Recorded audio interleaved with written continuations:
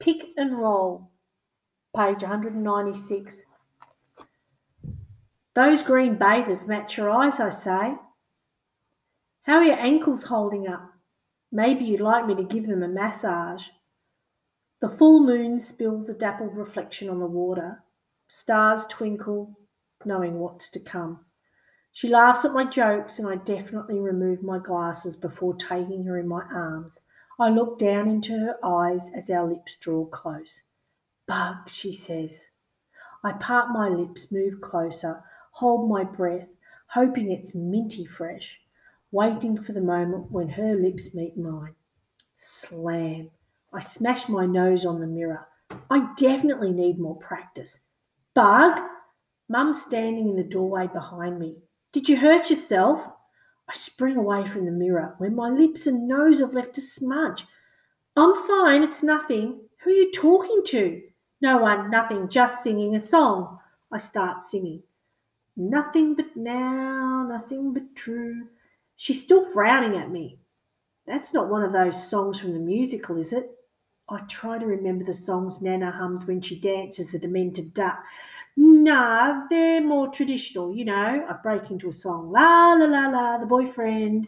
You better learn those lyrics, Bug. Yeah. Mum looks at me and frowns.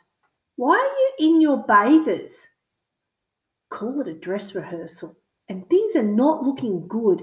My boardies are short enough to double as hot pants, and they make my legs look like tree snakes on a hunger strike.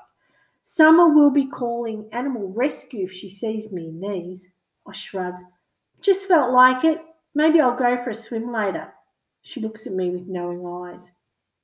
Have you thought about the party yet? I ask her. She sighs. Yes, I have. Templestowe's quite a long way away, and I'm at work all day. Dad can take me. No, I don't know. With the inquest dragging on and on, he seems so stressed. I know what she means. Daddy's popping bubble wrap daily. But this is Summer's party. It's on Saturday. He'll have all day to rest, and then the drive will do him good. She looks at me standing there in my board shorts. I do a catwalk pirouette with my best model pout when she's thinking, and it makes her laugh. Oh, all right, all right. If you're going to go, you'll need to go shopping for some new shorts. I stoop down to give her a hug. You're the best. She smiles at me.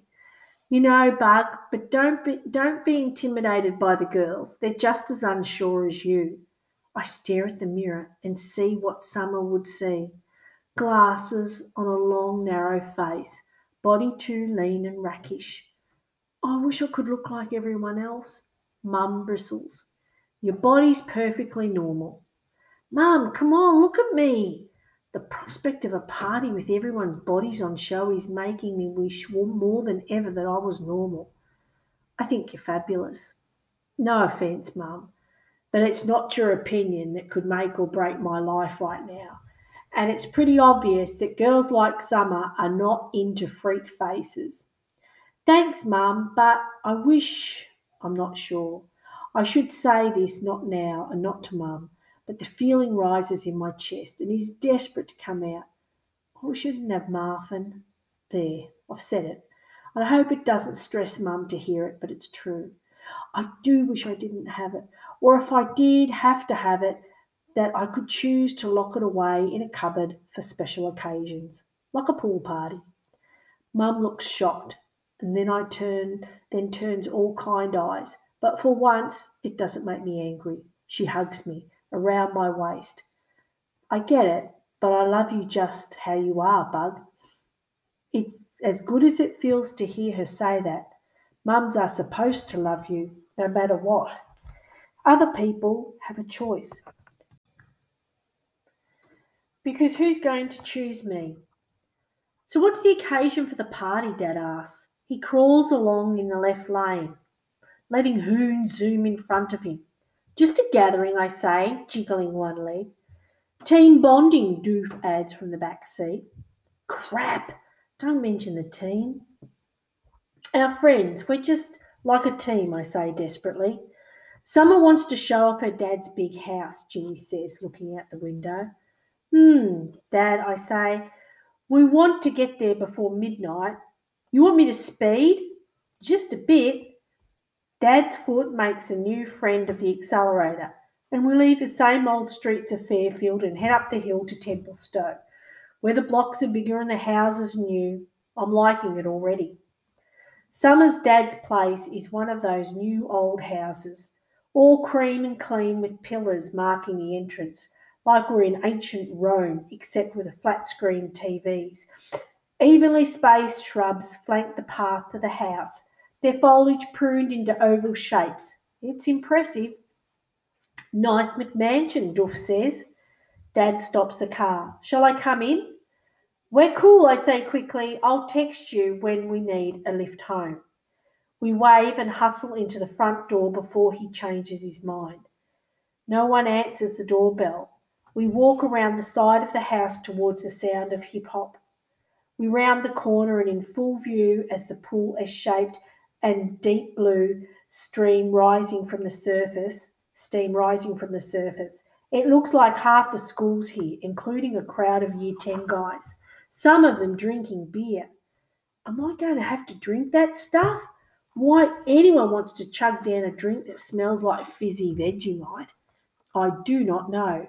If I turn it down, will I be the only one? Summer waves at us, standing in water up to her chest. Her bathers are emerald and they do match her eyes. Hope I get the chance to slip her that compliment. She gets out of the pool and ties a sari over her bathers.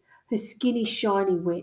She stands leaning on one hip with one toe pointed in front of her. Great place, Duff says, looking around. You coming in for a swim? Summer asks me. I shrug. Maybe later. There's the small matter of my pointy breastbone to hide. Ginny sees Nissa and Lulu and heads over to them. Meantime, I can't take my eyes off Summer, and she sees me gawking. Like my new bikini, do you, bug?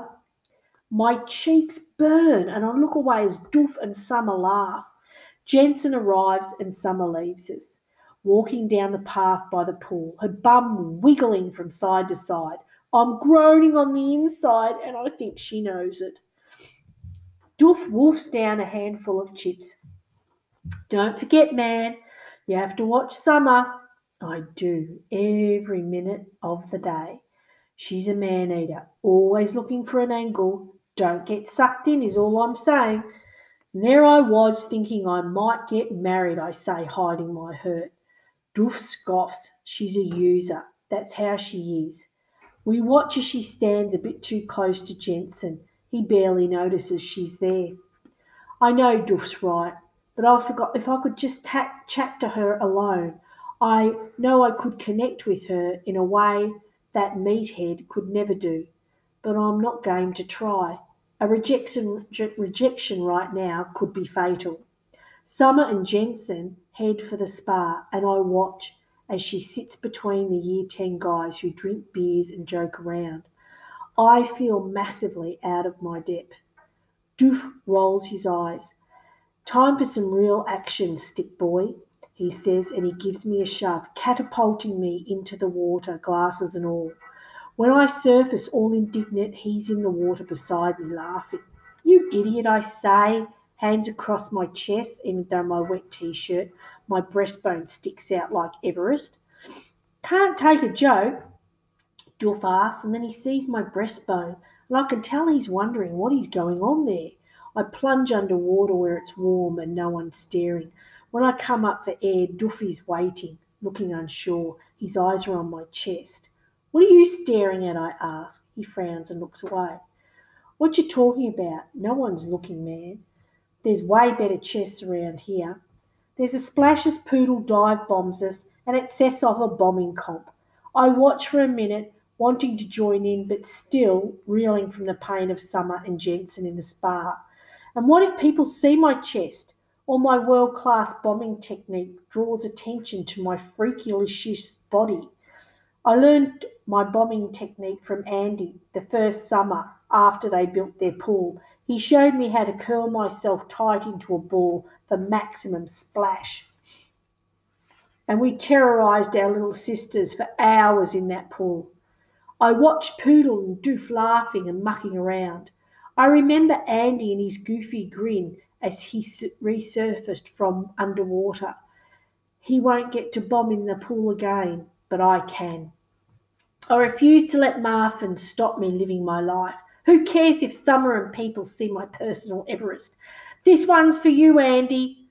I think as I take a king-size leap into the water and make a mountainous splash that Andy would have approved of.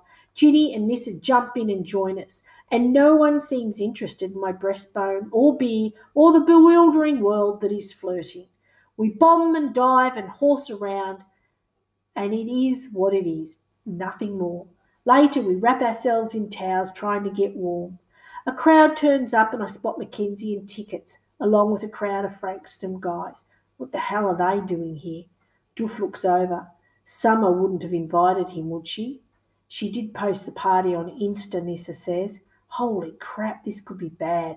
Doof glances over. You might want to check out the spa, he says to me quietly.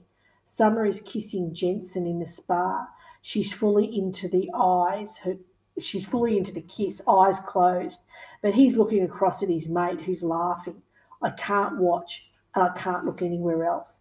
Better luck next time, Bug, says Doof. This is turning into a total mare of a night. Mackenzie comes over, tugging Tickets with her by the elbow. Hey, I can't believe you swam. Isn't it cold? And how did you guys do in your last game? Why don't you ask your boyfriend, Doof says. She rolls her eyes and turns to Tickets. You're not still going on with that spying stuff, are you? Huh, I knew Tickets was up to something. He ignores her. So, big man Tickets, Doof says, how's your team going? Make the finals, you reckon? Tickets rolls his eyes. We'll be there. Tickets thinks he'll get picked up for the state squad, I say. Scouts are coming to the finals. He doesn't care about his team, just about himself. Mackenzie frowns. Shut it, Tickets glares at me. Isn't that right, Doof grins? Is that right, Doof grins? Make sure you're all tucked in nice and neat then. Make a good impression. He reaches for Tickets' tucked-in shirt and Tickets swats his hand away. Don't touch me. Ooh, he's getting fired up now, says Doof. Is that true? Don't you care if we win, Mackenzie asks Tickets. Tickets shakes his head. Don't listen to him. Of course I want to win. If you had to choose between winning and the state team, which one would it be, I ask. Tickets hesitates and then says winning. None of us believe him. I don't even think he convinced himself.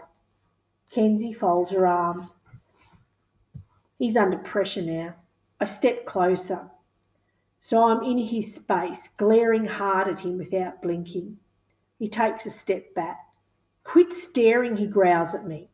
I step closer again and he's forced to meet my gaze, and we're in a full-on staring competition, and the first one to blink is out. My gaze says, stay out of my life, you loser. His eyes say, I've got dirt on you. My eyes are killing with the strain, but I'd rather die than blink. Ticket's face goes purple and his eyes are bulging. So does your team know? Ticket says under his breath. Staring, I blink furiously and panicky. Know about what? Doof asks. Poodle comes over. I think I've frozen my balls off, literally. He looks at Doof and at me. What's up? Nothing, I say. Ticket smirks. Secrets can't be good for team trust. I can't stand it anymore. Rage fills my body. I suck in deep breaths and struggle to bring myself under control. You know, Tickets, you're dreaming about the state team. You're not even in the rep side. With your record, what is it again? 4 tech fouls? It's never going to happen. Never.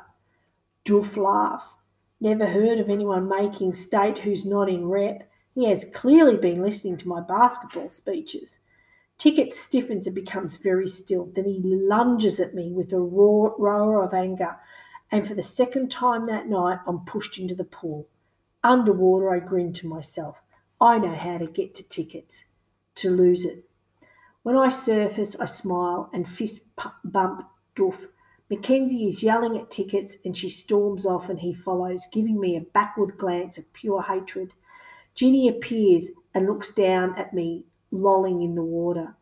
This looks messy. Some creep is following me everywhere. Want to go? I dry off and make a call to Dad. I can't get out of there quick enough. As I'm going to sleep, trying not to think of Summer and Jensen in the spa and what they might be doing now, I remember how he was joking with his mate while she was kissing him. In what universe is it remotely fair that Summer likes him and not me? I would never treat kissing Summer as a laughing matter. I got a message from Tickets. Tickets, you're going to pay. Bug, nice to see you too, big man.